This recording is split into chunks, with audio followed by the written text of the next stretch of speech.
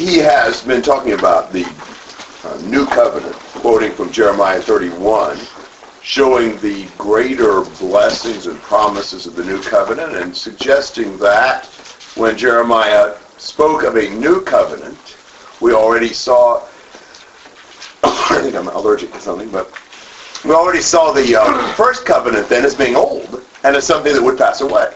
And that the new covenant, which was a superior thing, would remain. And that's what we have now brought to us in Christ.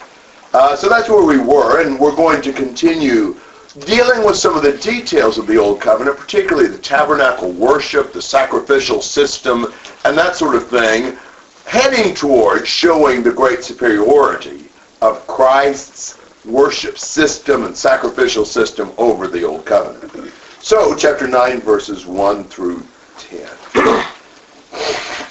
Now even the first covenant had regulations of divine worship and the earthly sanctuary. For there was a tabernacle prepared, the outer one, in which were the lampstand and the table and the sacred bread. This is called the holy place. Behind the second veil there was a tabernacle which is called the Holy of Holies, having a golden altar of incense and the ark of the covenant covered on all sides with gold, in which was a golden jar holding the manna, and Aaron's rod which budded, and the tables of tables of the covenant, and above it were the cherubim of glory overshadowing the mercy seat. But of these things we cannot now speak in detail. Now when these things have been so prepared, the priests are continually entering the outer tabernacle performing the divine worship. But into the second, only the high priest enters once a year, not without taking blood, which he offers for himself and for the sins of the people committed in ignorance. The Holy Spirit is signifying this, that the way into the holy place has not yet been disclosed, while the outer tabernacle is still standing, which is a symbol for the present time. Accordingly, both gifts and sacrifices are offered, which cannot make the worshipper perfect in conscience, since they relate only to food and drink and various washings, regulations for the body imposed until a time of reformation. Okay. So we look at the tabernacle and its arrangement to begin with. In verse 2, we look at what aspect of the tabernacle? Furniture? Well, the furniture in what part? The outer part. The outer part, the holy place. What was the furniture in that? According to this verse. Lampstand, table. The lampstand and the table that had the bread on it. And he mentions the things in it first, and then he gives the name, which was the holy place. Come on in, guys. All right. Hebrews chapter 9, the very beginning. So he gives the contents, and then he names it the holy place. Those were things that were before you ever got to the place where God's presence was. So it's kind of, you'd have to pass through there to come into the presence of God. Now in 3 through 5, we give first the name of the place and then the contents. The name of the place was what? Holy of Holies. The Holy of Holies. It says behind the second veil. Are there 2 veils? Was there a veil to enter the temple? Yes. You know, the holy place was behind the first veil, so to speak, the curtain that covered the entrance. The second veil is the veil dividing the holy place and the Holy of Holies. And then he tells us about the contents of the Holy of Holies. What was back there? Altar of incense, the Ark of the Covenant with stuff in it, and a cherubim. And all that makes sense except for one thing. And what's that thing? The altar? The altar of incense. Was it in the Holy of Holies? It was right in front of the veil. So that creates a problem for us. And people have done all kinds of things to try to figure out the answer to that one. Is it possible that the altar of incense was actually in the Holy of Holies? No. Why not? Didn't Isaiah go in there and offer incense on it or something? You really tried to, at least, yeah.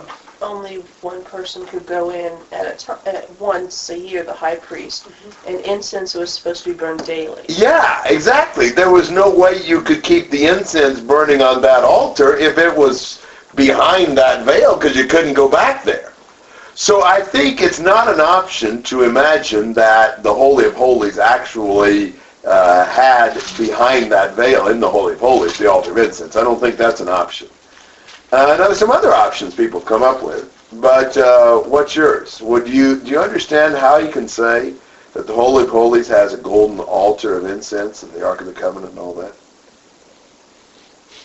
You know the answer, Sarah? You heard me teach this before? I haven't heard you teach this before, but I'm thinking of Revelation and what's going up on the altar of incense with the prayers, and I don't know if that's related or anything, but... Maybe another name for it, or just calling it by something else? You call them what? By saying, you say in the altar I mean, calling it, saying altar of incense, but meaning, some other thing. yeah. I mean, That's a typical explanation. Some people have taken this as like a golden censer or something that they think may have actually been back in the Holy of Holies. In fact, some of the translations may reflect that. it says golden censer. Okay, That's why I was lost. I was like, yeah, exactly. Some of the translations will say that. I think that's a cop-out. I don't think that's really the case, although that's a really common explanation. It's really a problem to people when they come across this, and unless you think the Hebrew writer just made a mistake, then you try to come up with some solution. And a typical solution is, let's just translate it differently. And I'm not an expert on all that, but I don't think that's the best explanation. I don't think that's necessary. And I don't think that is the more common use of this term. It would seem kind of odd to talk about some golden spoon as a big thing back there anyway. I'm not sure there was. So all that, it seems to me like that's an unnecessary effort to try to, keep the Hebrew writer from making a mistake. I don't think he made a mistake. I think there's a better explanation. Anybody come up with one? Is it possible that just one of the old manuscripts got copied wrong? Well, it's always possible, but boy, you sure hate to just dodge your difficulties with that. I mean, I think sometimes that may be the explanation, but I think it's an awfully easy explanation that doesn't make us actually try to understand what's being said. And in this case, again, I don't think it's necessary. That's a possibility, but I don't think it's necessary. Is it that the altar of incense was associated with the Holy of Holies? Yes. And so that's the question. I thought you think- said that before. Yeah, I probably have said that before. That's what I thought for a while.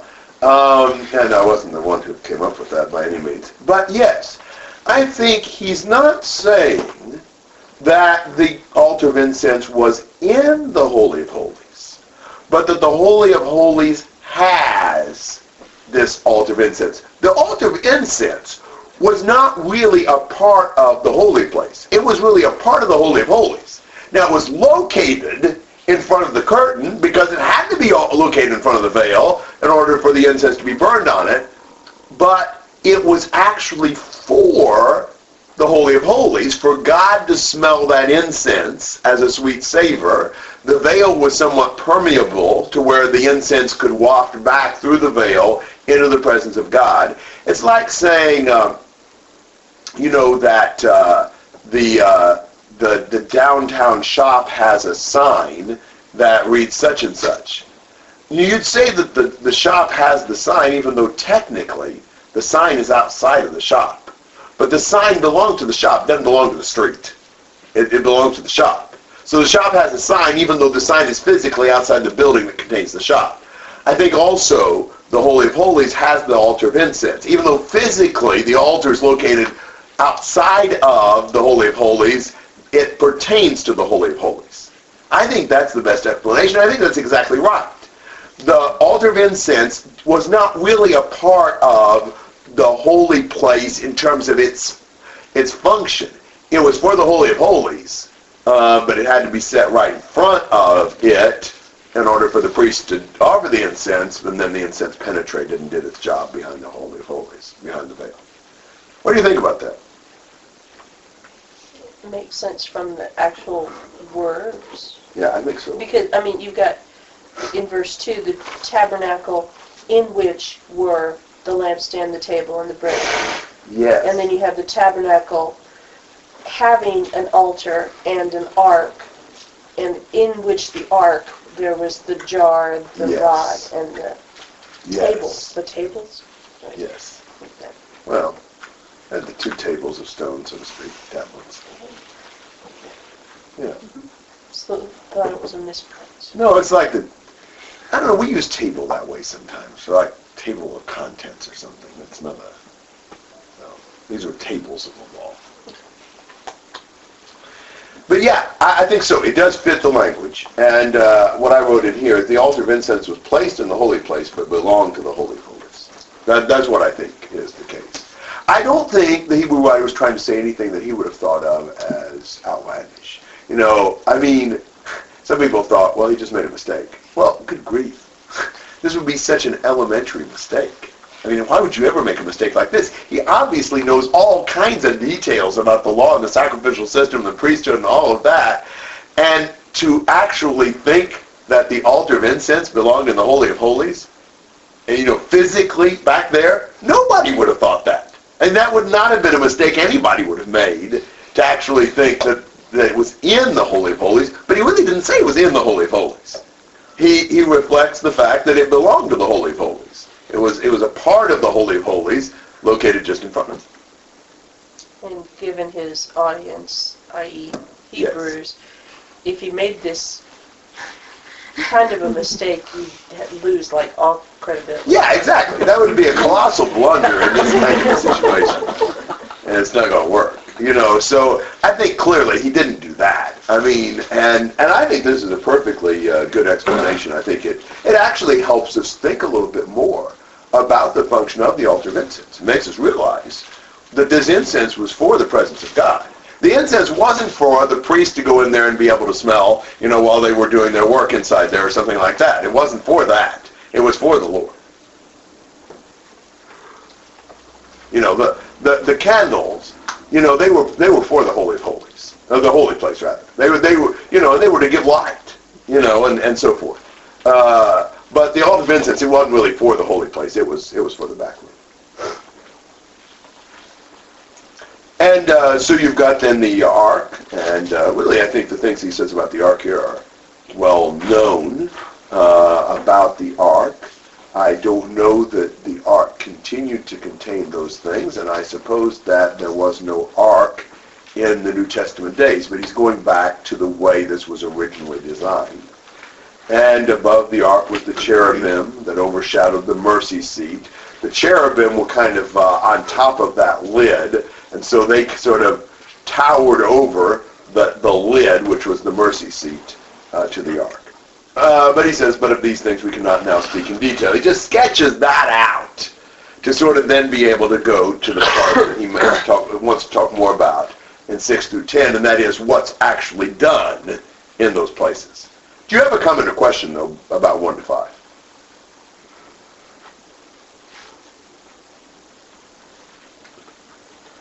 All right, 6 to 10. In 6, he speaks of which part? Outer. Yeah. In other words, the holy place, that first room. And how often do the priests go in there? Yeah. This is a daily thing for them. So they're always going into the holy place to do their work. But in 7 through 10, we speak of the second room, the Holy of Holies. Well, what kind of access is there to that room? It's a little more restricted. Yes, a lot more restricted, really. In what ways? Who? Only the high priest could go in. Only the high priest. And only once a year. Only once a year. Only with blood. And only with blood. You just can't get in there very easy. You know, only one person once a year, 1 day a year, and only with blood. Why the blood? He offered for himself and for the people's sin. Exactly. Notice the sins committed in ignorance. Sometimes we think that if you are ignorant, then your sin is not really sin. After all, you didn't know any better. Well, they didn't see it that way. They recognized that the sins committed in ignorance still needed atonement. That's what he did. And this whole system shows something. And 8 and 9, 8 particularly, what does it show?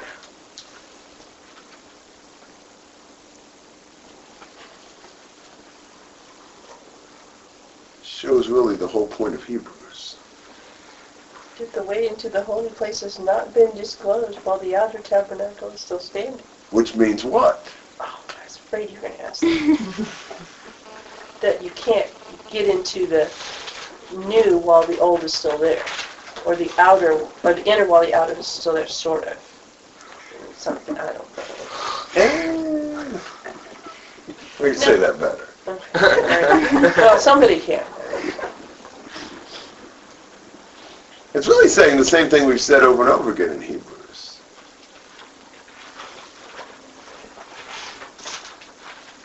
The way into the holy place is what we're talking about.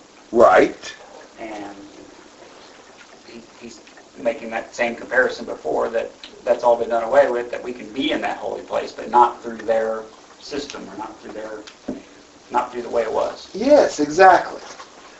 What you see in the whole way the tabernacle was constructed and the regulations for worship is that man did not have access to the presence of God. You know, there was barriers, physical barriers, legal barriers. You know, you couldn't get in there. You know, while the tabernacle still stood, in other words, while the Old Testament system was still in place, you did not have access to God. That was a symbol of the barrier of sin, of the distance between man and God because of sin. And so you see that the gifts and sacrifices in verse 9 that are offered don't really perfect the conscience.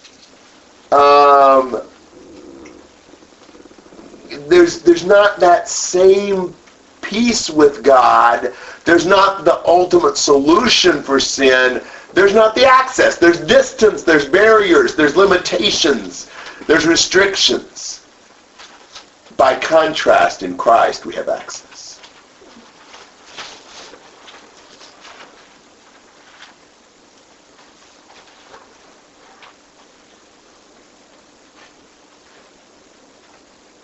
And in verse 10, you know, these various regulations and ceremonies really couldn't cleanse the conscience because they were only dealing with external things.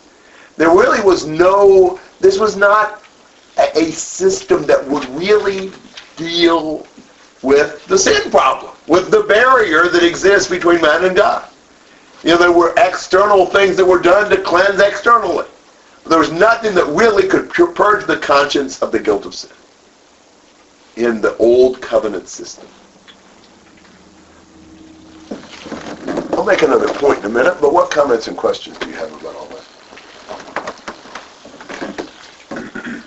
Okay.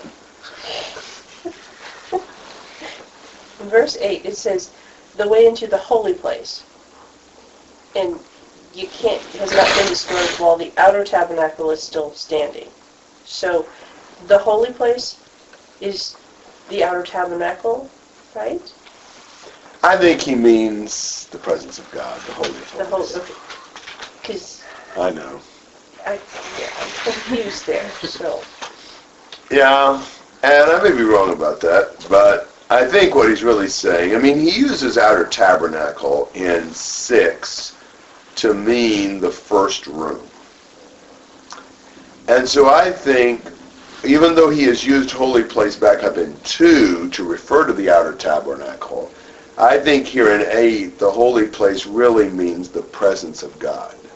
And as long as the tabernacle stands, and as long as this system stands, you can't really come into God's presence. I really think that's what he's saying.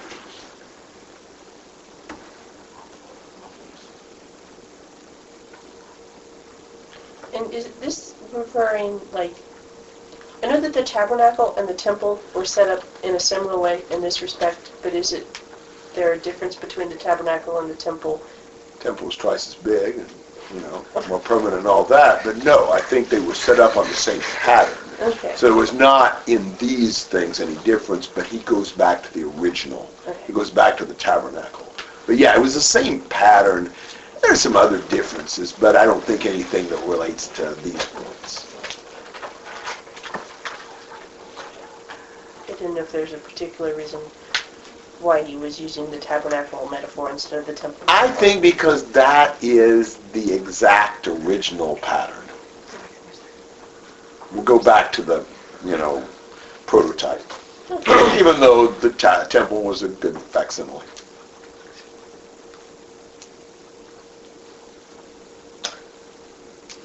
One of the things that I think is interesting about, say, verse 7,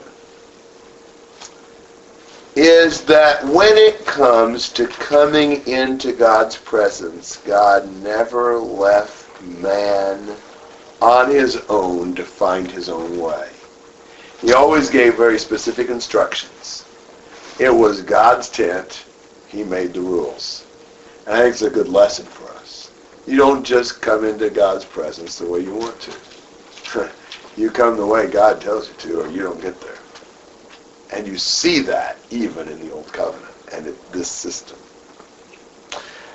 And that's all I want to say through verse 10. What do you want to say through verse 10?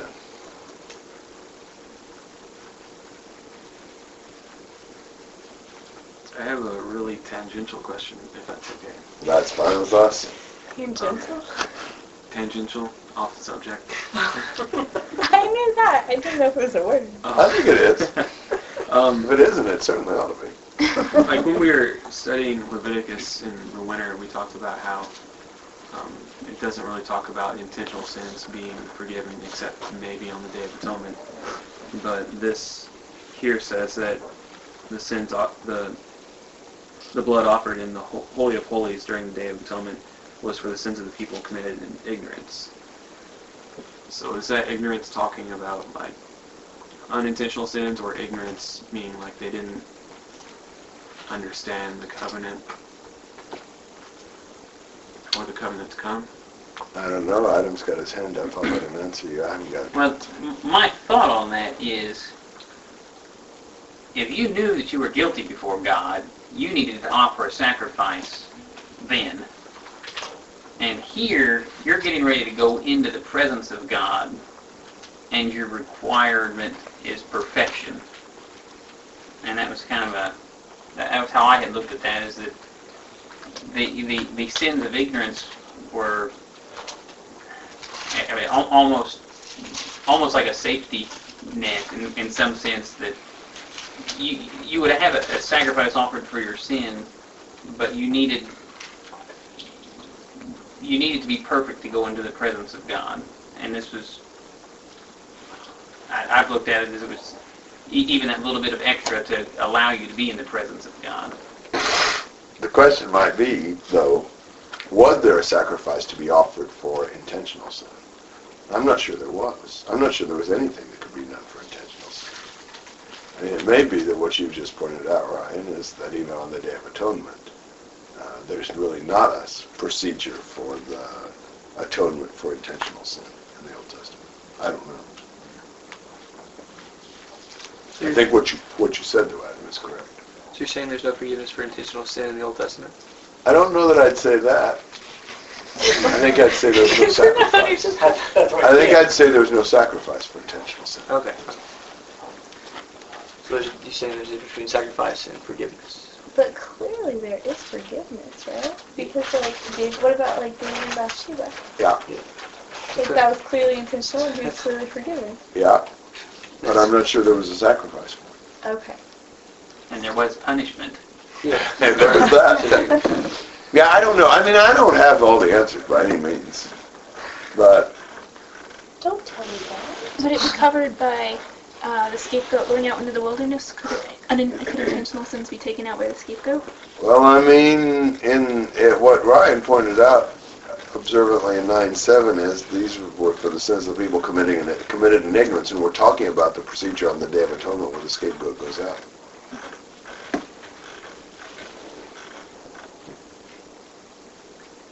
How ignorant do you have to be?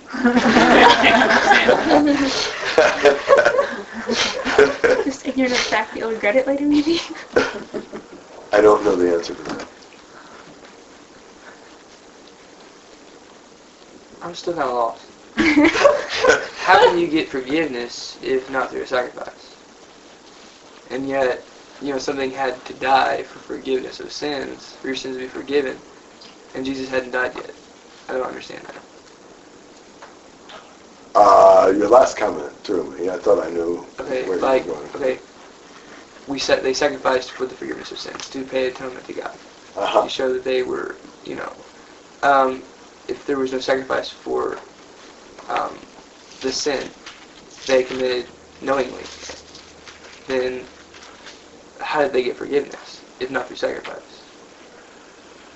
Well, what about Psalm 51 verses 16 and 17?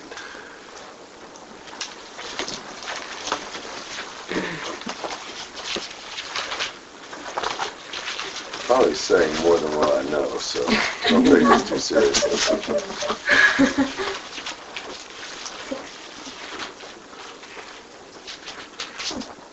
Interesting.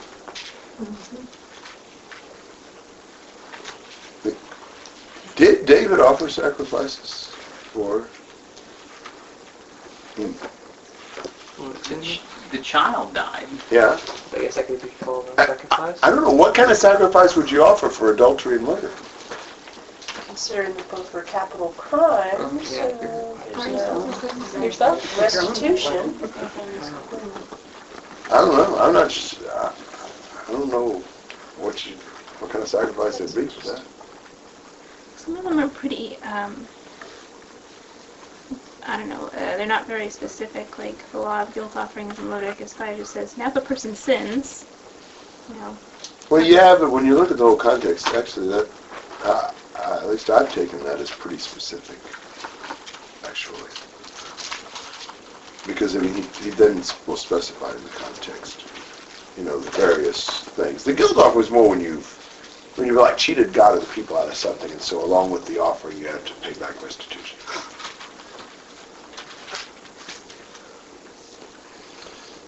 But, shoot, there's so much more I want to know about the law. I think that's one of my biggest biblical weaknesses, so I'm not too helpful on some of it. Anybody else want to shed any light on all of this discussion? Or anything else you want to say or ask about through verse 10? here's something else that's kind of tangential following Ryan's statement. Okay, so the Ark of the Covenant wasn't actually there in New Testament times, and when they went in, they were supposed to sprinkle the blood on the Ark, right? That's correct. So, did they still go in and have the Day of Atonement after they Yes. didn't have the Ark? What did they sprinkle the blood on? I don't know. Well, yes. I don't know. Does somebody know the answer to that?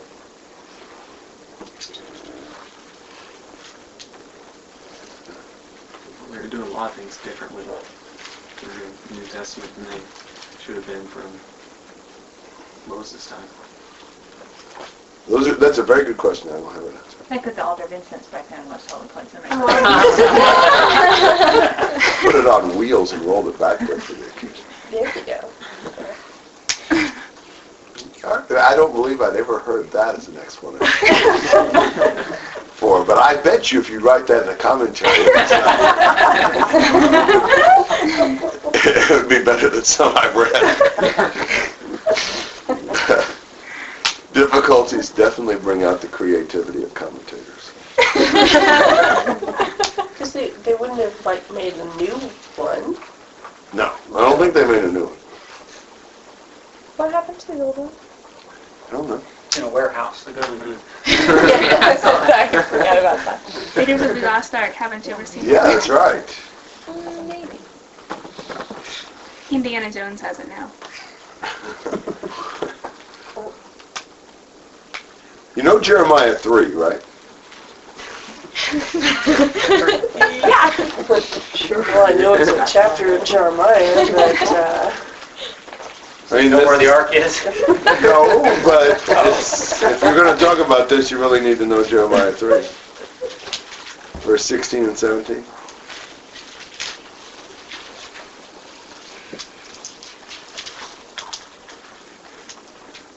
What does it say?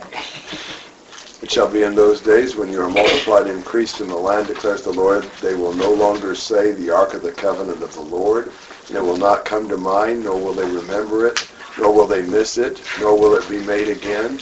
At that time they will call Jerusalem the throne of the Lord, and all the nations will be gathered to it, to Jerusalem for the name of the Lord, nor will they walk any more after the stubbornness of their evil heart.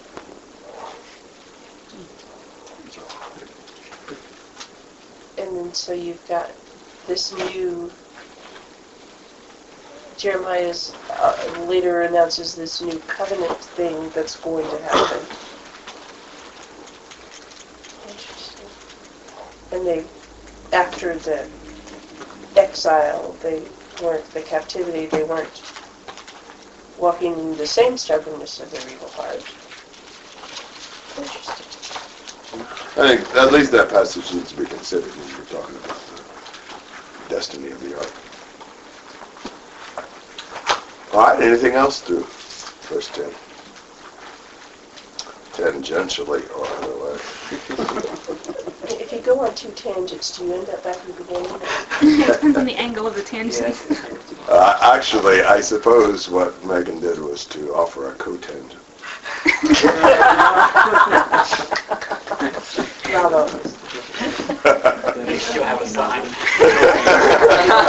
There it is. Which might have a cosine attached.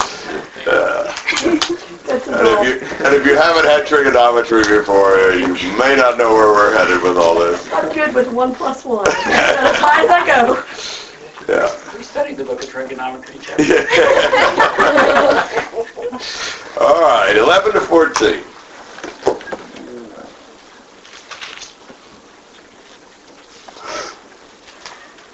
But when Christ appeared as a high priest of the good things to come, he entered through the greater and more perfect tabernacle, not made with hands, that is to say, not of this creation, and not through the blood of goats and calves, but through his own blood. He entered the holy place once for all, having obtained eternal redemption. For if the blood of goats and bulls and the ashes of a heifer, sprinkling those who had been defiled, sanctified for the cleansing of the flesh, how much more will the blood of Christ, who through the eternal Spirit offered himself without blemish to God, cleanse your conscience from dead works to serve the living God? Now that's a lot in those 4 verses. Those are very compact, I guess, or dense. There's a lot of things to think about, especially in terms of the contrast between what Christ has done compared to the system in the Old Covenant. And maybe that would be a good place to begin. Find some contrasts between Christ's system and the Old Testament system in these verses. The priesthood. Okay, yeah. Although I'm not sure if in those verses the priesthood itself is really mentioned. What about in those verses specifically? The tabernacles. Yeah, Christ, what tabernacle was he in? The greater one. Yeah, the greater and more perfect tabernacle, not made with hands, that is to say, not of this creation. So what tabernacle was that?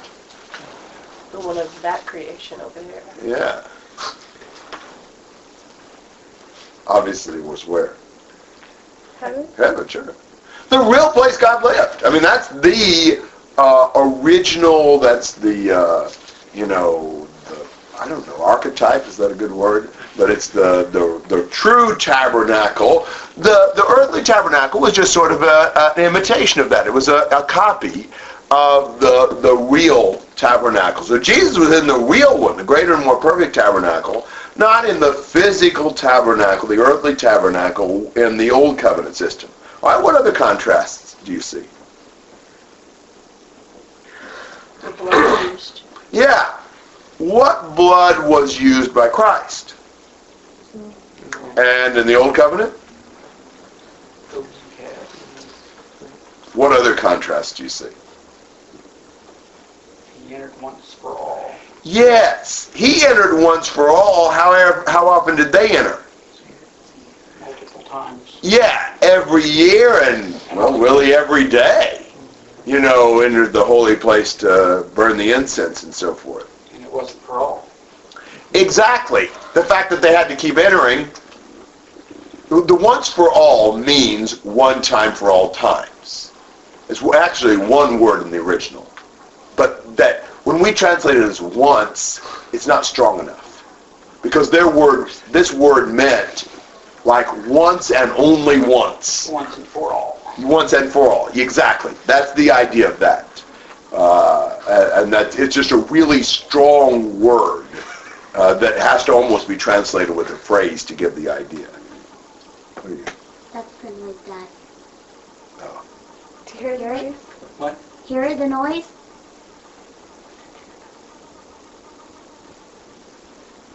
Where's it coming from? The corner. Sounds like what? That's what we've been hearing all the time. We don't know what it stopped. And he walks over here and it stops.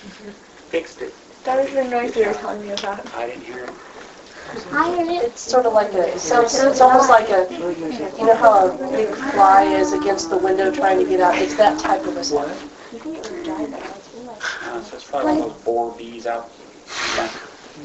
There's a wasp nest up there, but we've heard it in my Barbie room and Mindy's room. No problem. I just thought I wanted to get in on the action here. Well, we got it on the tape recorder. So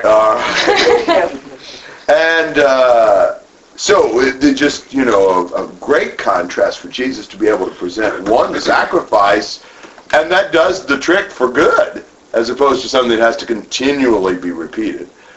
There's some more contrasts. Can you see any? What's cleansed? The Yes. flesh versus the conscience. Exactly. Verse 13 and 14, Christ cleanses our conscience, purifies our conscience. The old covenant only could cleanse the flesh. And perhaps there is a contrast between the obtaining eternal redemption and these rules and regulations that only have a temporary purpose. But the real emphasis, I think, here is this idea of the finality of Christ's sacrifice. A lot of what he says really goes to deal with that. And if you have to repeat it, it shows it wasn't really adequate or sufficient. What Jesus does will never need to be repeated. Now, there's another point I'm going to make here. In verse 14, when he says, how much more will the blood of Christ, who through the eternal Spirit offered himself without blemish to God, there is a debate about the phrase, through the eternal Spirit. And I'm going to tell you what I think it means, and you can think whatever you want to. I think that this means that Jesus' sacrifice was a spirit sacrifice, not a flesh sacrifice like you'd have to give of dumb animals. Dumb animals didn't have a spirit to give. So Jesus' sacrifice was of his spirit. It was a voluntary, conscious free will sacrifice, as opposed to the sacrifice of animals where their free will, which they didn't have, didn't enter into it. I don't think spirit necessarily needs to be capitalized here. I think he offered through his spirit a voluntary spiritual sacrifice, not a physical, fleshly, unconscious sacrifice like the dumb animals gave. I think that's a better contrast. And you don't know from the original whether this should be a capital spirit or a small spirit, since all the letters in the original manuscripts apparently were capitalized. Comments and questions to verse 14 or disagree?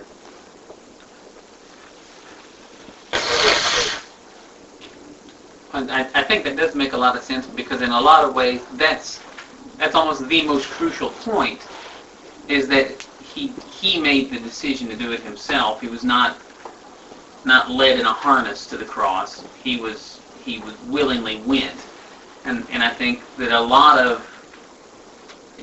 that's where a lot of that power of that sacrifice comes from, is his spirit or his attitude of willingly doing that. That the animals, they could never have that comprehension. Yes, I agree. I think that is a huge difference.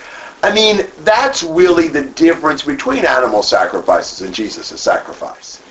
The difference is not so much in the actual material body itself. The difference is in the nature of a human being that can voluntarily offer it and a dumb animal that doesn't have a spirit to be offered. So that's exactly right. Other comments?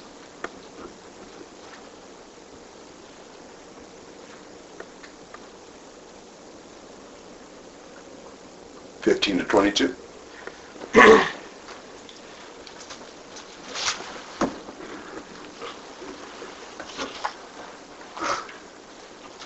And for this reason, he is the mediator of a new covenant, in order that since a death has taken place for the redemption of the transgressions that were committed under the first covenant, those who have been called may receive the promise of the eternal inheritance.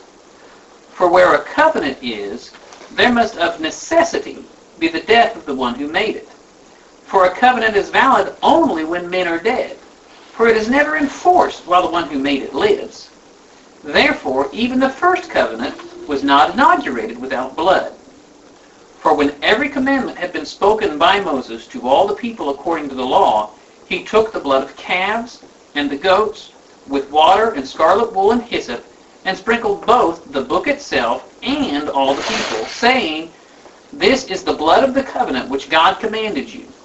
And in the same way he sprinkled both the tabernacle and all the vessels of the ministry with the blood. And according to the law, one may almost say, all things are cleansed with blood, and without shedding of blood, there is no forgiveness.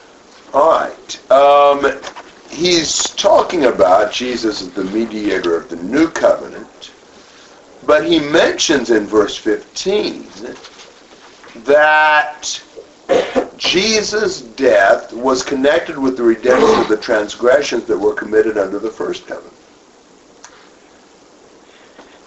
When God forgave men's sins in the old covenant, what did that forgiveness depend on?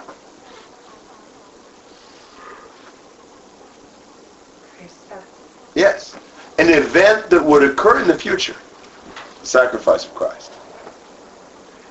The forgiveness was on the basis of Jesus' coming sacrifice. So his death is the basis for the forgiveness of men's sins, both under the old and new covenant. We are all forgiven the same way through the blood of Christ. I believe it's a correct statement to say that anyone at any time in the world's history who has been forgiven by the blood of Christ.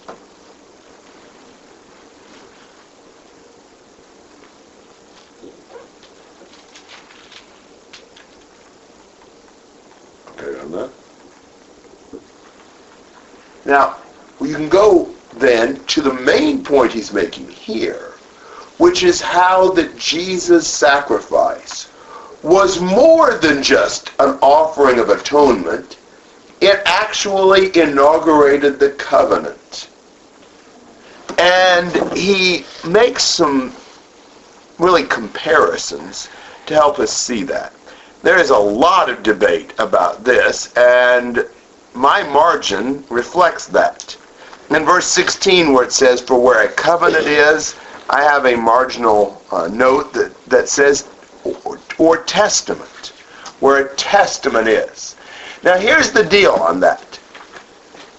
When we think of covenant or testament, we think of two different things. What's the difference for us between a covenant and a testament? Covenant is an agreement between two or more people.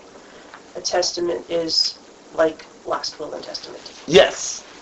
We usually use more the word will than testament, but in English those words are identical. They mean the same thing, at least in this context.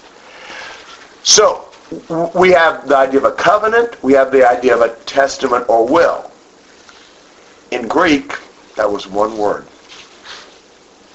That one word had two different shades of meaning.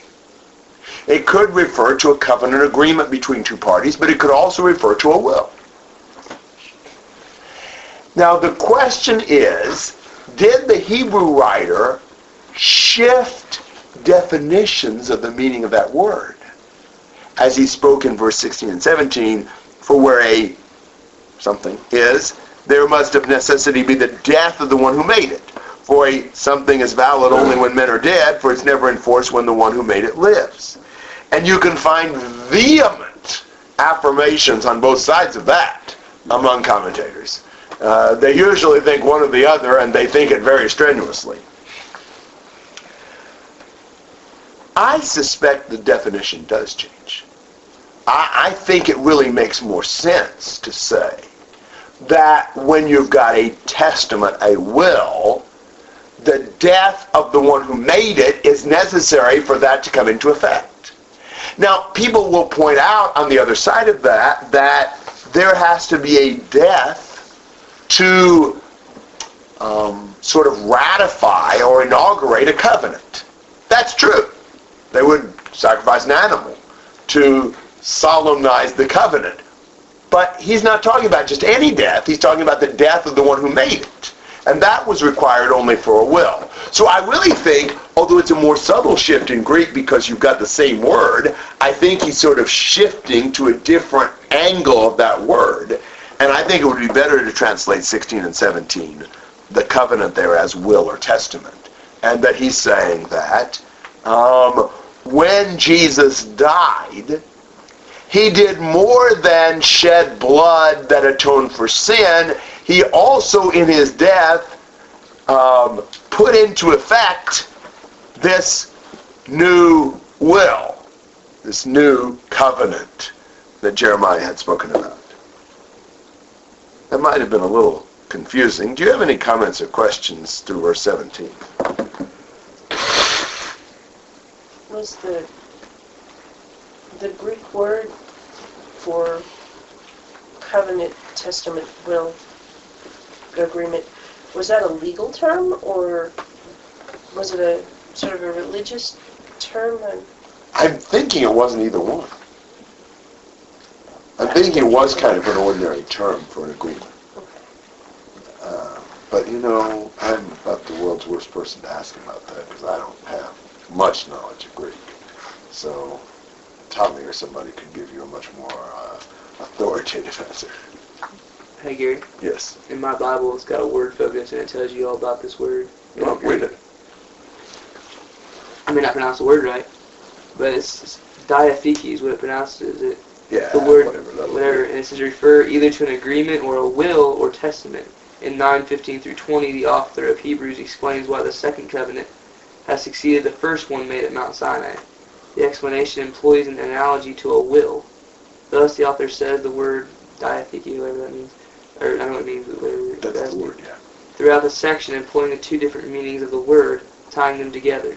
Just as the stipulations of a will go into effect when a person dies, so Christ died to initiate the new covenant, the covenant that frees us from the bondage to the first covenant. Mm-hmm. I think that's a good statement. That would be what I would say about that. Yeah, Adam. You were saying that there was the connotation that changed. Yes. And I didn't see where the connotation changed. We've been talking about a covenant. You know, the agreement God made. But I think he shifts in 16 and 17 to it more of a will concept for that word, where the one who makes it dies to institute it. I don't think it's been will all along. I think when we generally speak of the first covenant, the second covenant, we're thinking of the agreement that God makes. But I think here we're looking at it more from the standpoint of it's an agreement more like a will that requires the death of the testator for it to go into effect. No, the same word is used through verse 15 and 18, but they don't have the notation with them in verses 15 and 18. Because clearly in those verses it means covenant. in our definition of covenant agreement. In my judgment, that's an accurate thing. Only in 16 and 17 is there the question of the shift of meaning to perhaps will, which I think is accurate. Where does he bring in the idea then that it's a testament? I mean, does he just say, now you're under a covenant, but whenever there's a testament, there has to be a death? But it's the same word. So it's very subtle for them. But I think he's playing on the idea that some of their diathekes or whatever required the death of the institutor, if it was like a will sort of a thing. I think it makes a difference that it is the same word. He's still arguing, the argument is still that the old covenant is taken away, but we have a new testament. Is that, so he kind of brings in that idea? Is that? I think he's mostly just bringing in the idea that Jesus' death did more than atone for our sins. It brought in a new covenant. But he employs the fact that covenant can mean will also, and goes ahead and uses that definition to show Jesus' death was required for that. So he's the mediator of the new covenant, verse 15, as opposed to the old covenant. And then goes on to explain a little, or add a little twist to it, or a little more detail Just shoot. by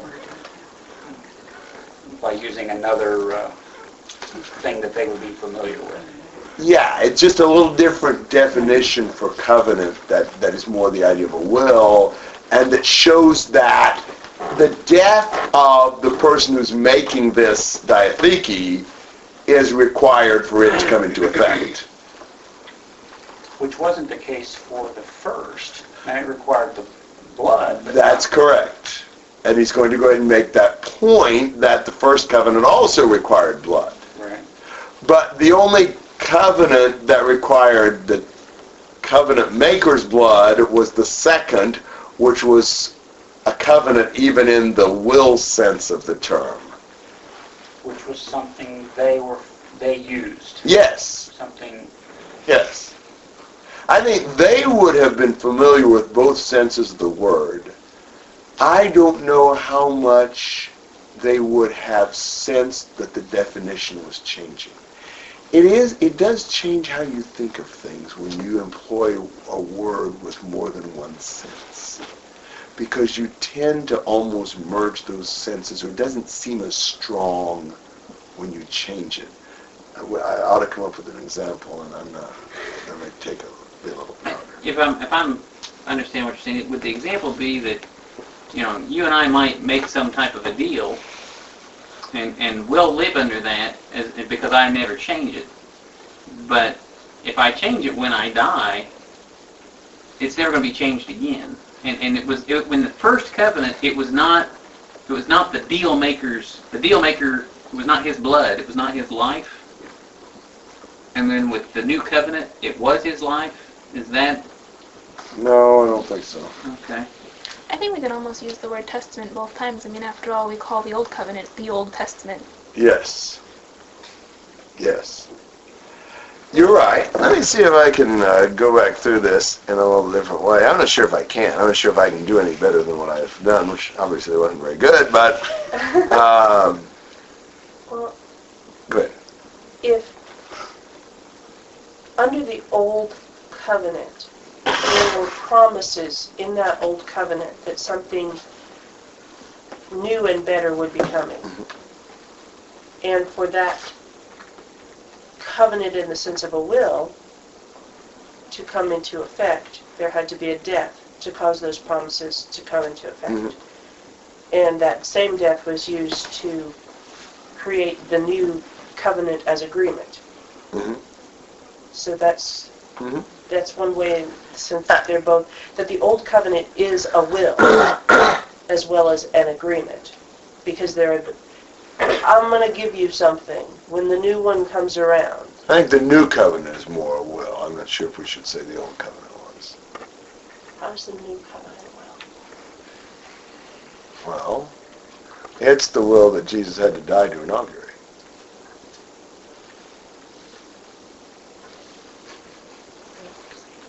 Whereas the first was an agreement. Right.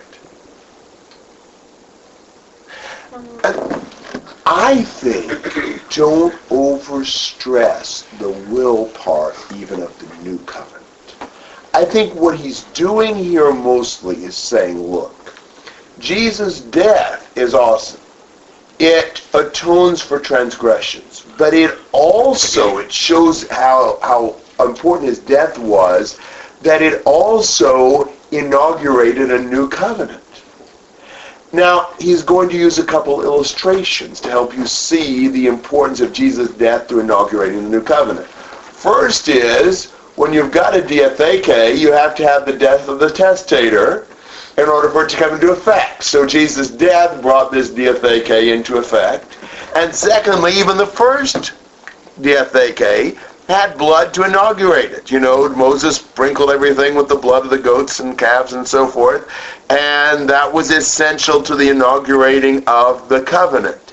So based upon the analogy with human diathekes, and also based on the analogy with the old diatheke, he's going to say that Jesus' death was required, but more, that Jesus' death was the thing that brought the new diatheke into effect.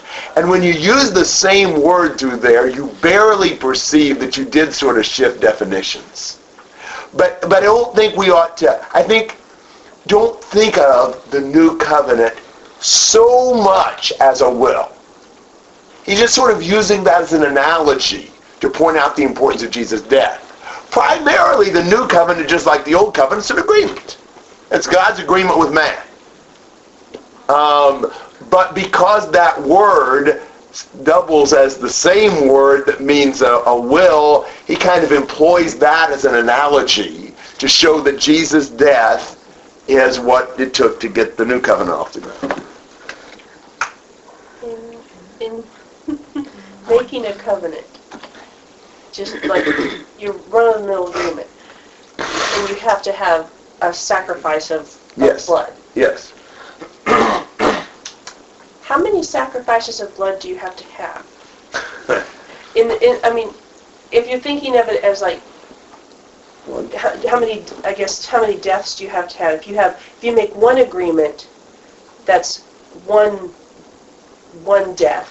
But if you're making two agreements, then two things have to die. I'm not saying like multiple provisions in a single contract, but like separate agreements. No, probably so. So I was thinking, like Jesus' death was like he had a dual nature of both man and God, and so both the perfect man and the perfect God were put to death. No? Okay, all right, I can work with that. It's just a random thought. Only half of the noise in the corner is the other half is the stomach growling and the thoughts running around in my head. So. Yeah. I'm always scared when we get into trying to do anything more than what we know about Jesus' nature, because that's really complicated. But in Genesis 15, whenever God made the covenant agreement with Abram, this was a big thing, and he had him bring some animals. And in verse 10, they cut them in two and laid them opposite each other. And then in verse 17, God as a flaming torch passed between the pieces. And I think it's possible, this is a pretty common thought, that maybe the idea as to why they kind of cut these animals in two and go between the pieces is like saying, we made this agreement between us, and if one of us doesn't fulfill this agreement, may we be cut into pieces like these animals. And so that the killing of the animal, the cutting of the animal in two, is sort of a symbol of the seriousness of the agreement and a symbol of what should happen to anybody who breaks that agreement. That seems reasonable to me, and that might make it even more understandable, the idea of the death of the animal as necessary to sort of ratify this agreement.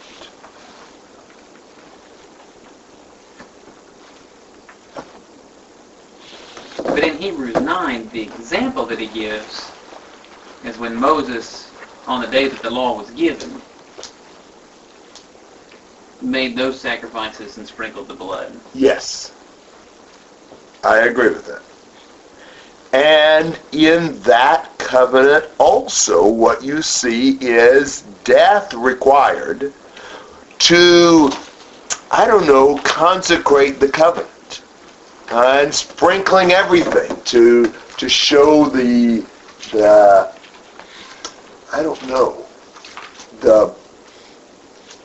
participation and the seriousness of the covenant. I think it still may be the idea of the deaths of the animals as kind of a symbol of what would happen to somebody who breaks the covenant. In verse 23, it says, "It was necessary for the copies of the things in the heavens to be cleansed with these, but the heavenly things themselves with better sacrifices than these." I mean, it looks to me like the purpose for the blood shed in the case of Moses was to somehow sanctify I agree. those things, and he's also saying that the blood that was used, that cleansed, is what is the therefore in verse 18, where it was inaugurated with blood. The blood was a cleansing blood. Yes. Yes. It was a cleansing blood, but here a cleansing blood to sanctify and ratify and inaugurate this covenant. And by the same analogy, Jesus' blood purifies and sanctifies and inaugurates the new covenant. I didn't realize this was quite as complicated as it is, but it is kind of complicated. And I don't know that I've got the best explanations of all of this. But the bottom line point that Jesus' blood is the thing required to get the new covenant effect is, I think, still the main point of this. And we're seeing the importance of Jesus' sacrifice, both earlier in atoning for sins and purging the conscience, and in establishing this new agreement between God and man. Adam. In verse 22, where he almost says that all things have to be cleansed with blood, and if Hebrews is kind of making this comparison of here's what the old law had, here's what the new law has, and he's saying that the blood of Christ was superior to the blood of all everything that was killed under that old covenant. And so then when he gets into verse 23, talking about the cleansing through the blood of Christ is a superior cleansing Yes. than the blood of the bulls and goats. Mm-hmm. Good point. I agree.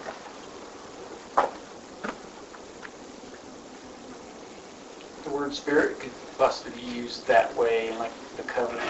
Sometimes it means the life and sometimes it means the soul. And there one verse or particular where he kind of uses it both ways or something to make a point, the spirit. Is that a similar type of...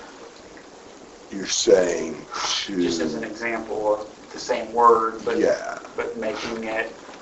Or here's a better as well. How about this? Spirit and wind were the same word. Right. And so when in John 3 he shifts definitions from spirit to wind, he's still using the same word. It makes it a lot easier shift, a lot more, I don't know.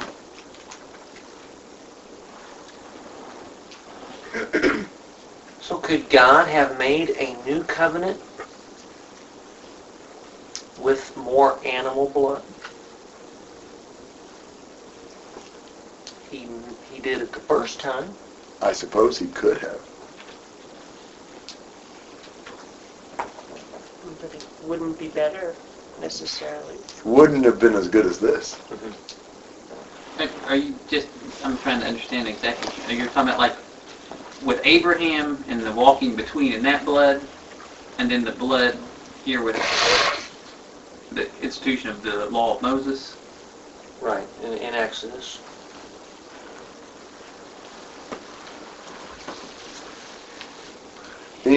You know, the fact that God made this covenant inaugurated with the blood of his own son shows how much superior the covenant is.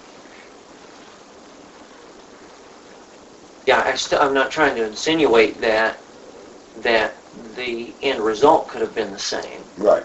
But there could have been a different agreement between God and man.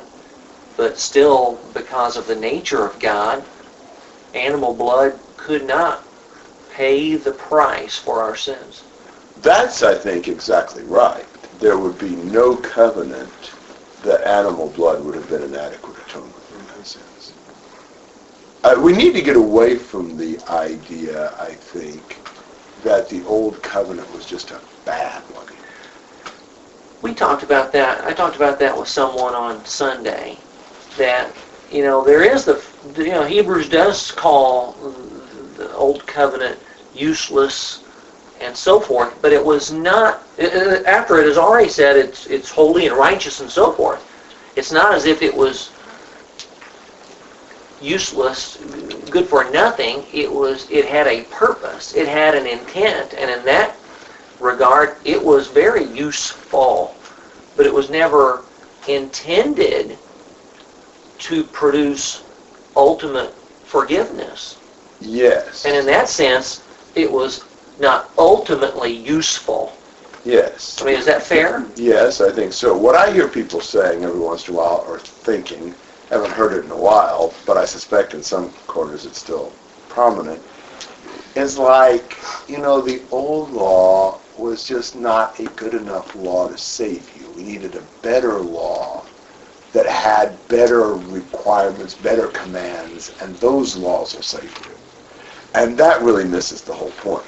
There was nothing bad about the Old Testament law. It was a fine law as far as law is concerned, but law can't save sinners. And so we needed something that provided atonement for human beings to really forgive their sins.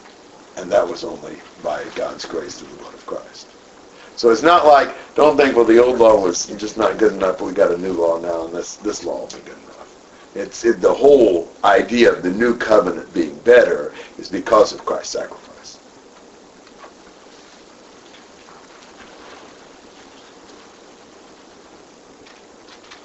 Well, any other questions I can't answer well? Why the almost in verse 22?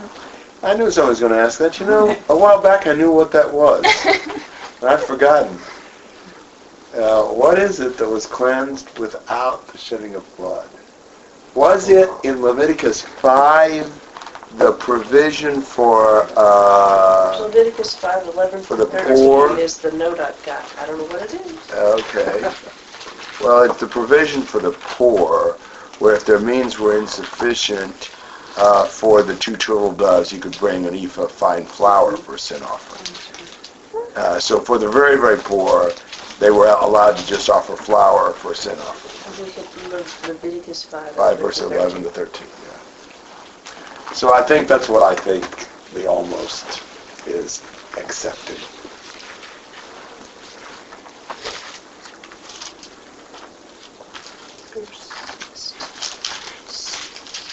Must have been in your Leviticus study Yes. that the comment was made. See the mercy of God and His willingness to forgive, a cupful of flour for the forgiveness of your soul. Yes.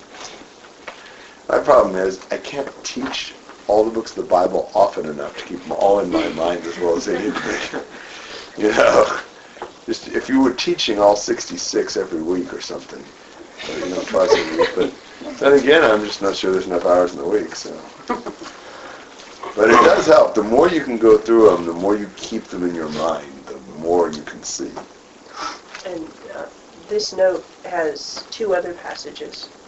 Numbers 16:46, which is Moses says to Aaron, "Take your censer and put it in fire from the altar and lay incense on it.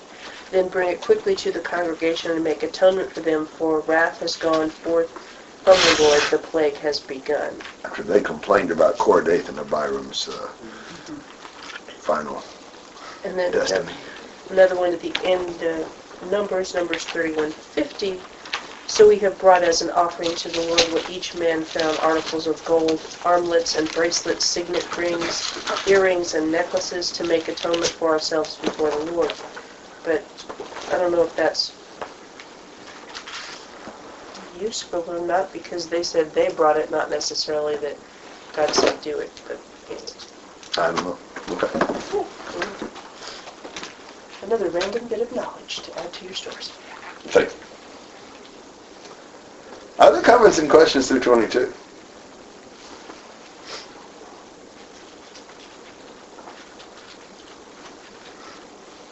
Well, let's at least read 23 to 28. We can make a couple comments about it now and a couple comments in a couple weeks from now, maybe. 23 to 28. Only the copies of heavenly things are purified in this way. The heavenly things themselves have to be purified by a higher sort of sacrifice than this. It is not as though Christ had entered a man-made sanctuary, which was merely a model of the real one. He entered heaven itself, so that he now appears in the presence of God on our behalf. And he does not have to offer himself again and again, as the high priest goes into the sanctuary year after year with the blood that is not his own. Or else he would have had to suffer over and over again since the world began. As it is, he has made his appearance once and for all, at the end of the last age, to do away with sin by sacrificing himself. Since human beings die only once, after which comes judgment, so Christ too, having offered himself only once to bear the sin of many, will manifest himself a second time, sin being no more, to those who are waiting for him to bring them salvation. There's so many things in this, but especially you see the emphasis on the finality of Christ's sacrifice. And that he didn't have to keep offering. One time did it. Just as men die once, so Jesus died once. When he comes back again, it's not going to be to offer sacrifice.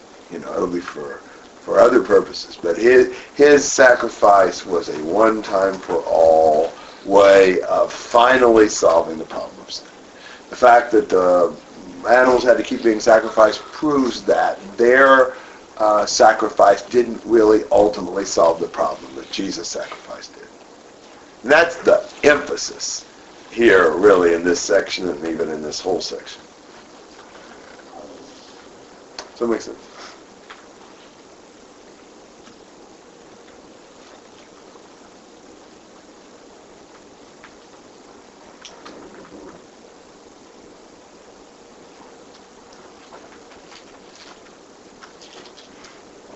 So why don't we leave that at that? That's a good summary, and then we'll go back to 23 to 28 next time and talk about a few more details of that. And I won't be here next Monday, but I think 2 weeks from now is okay. So why don't we plan on 2 weeks from now? Good to be together. Good study, even if I didn't have the answers.